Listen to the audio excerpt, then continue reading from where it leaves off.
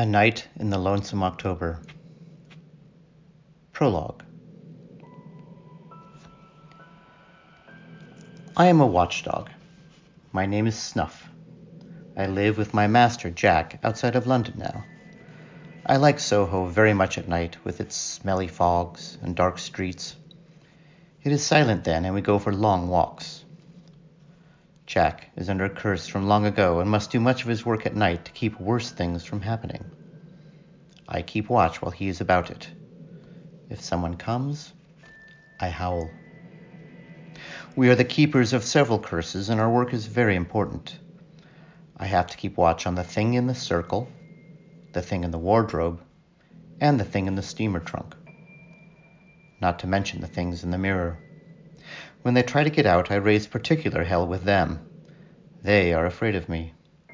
I do not know what I would do if they all tried to get out at the same time. It is good exercise, though, and I snarl a lot. I fetch things for Jack on occasion. His watch, his big knife with the old writing on the sides. I always know just when he needs them because it is my job to watch and to know. I like being a watchdog better than what I was before he summoned me and gave me this job. So we walk, Jack and I, and other dogs are often afraid of me.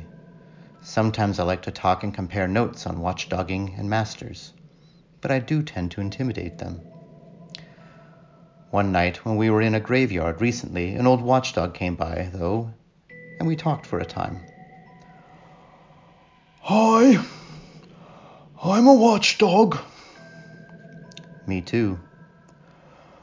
I've been watching you. And I've been watching you. Why is your person digging a big hole? There are some things down there that he needs. Oh, I don't think he's supposed to be doing that. May I see your teeth? Yes, here. May I see yours? Of course. Oh, perhaps it's all right. Do you think you might leave a large bone somewhere nearby? I believe that could be arranged. Are you the ones who were by here last month? No, that was the competition. We were shopping elsewhere. They didn't have a watchdog. Bad planning. What did you do? Barked a lot. They got nervous and left. Good. Then we're probably still ahead. Been with your person long? Ages. How long have you been a graveyard dog? All my life. Like it?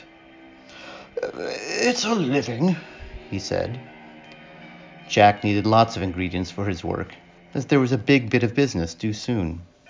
Perhaps it were best to take it day by day.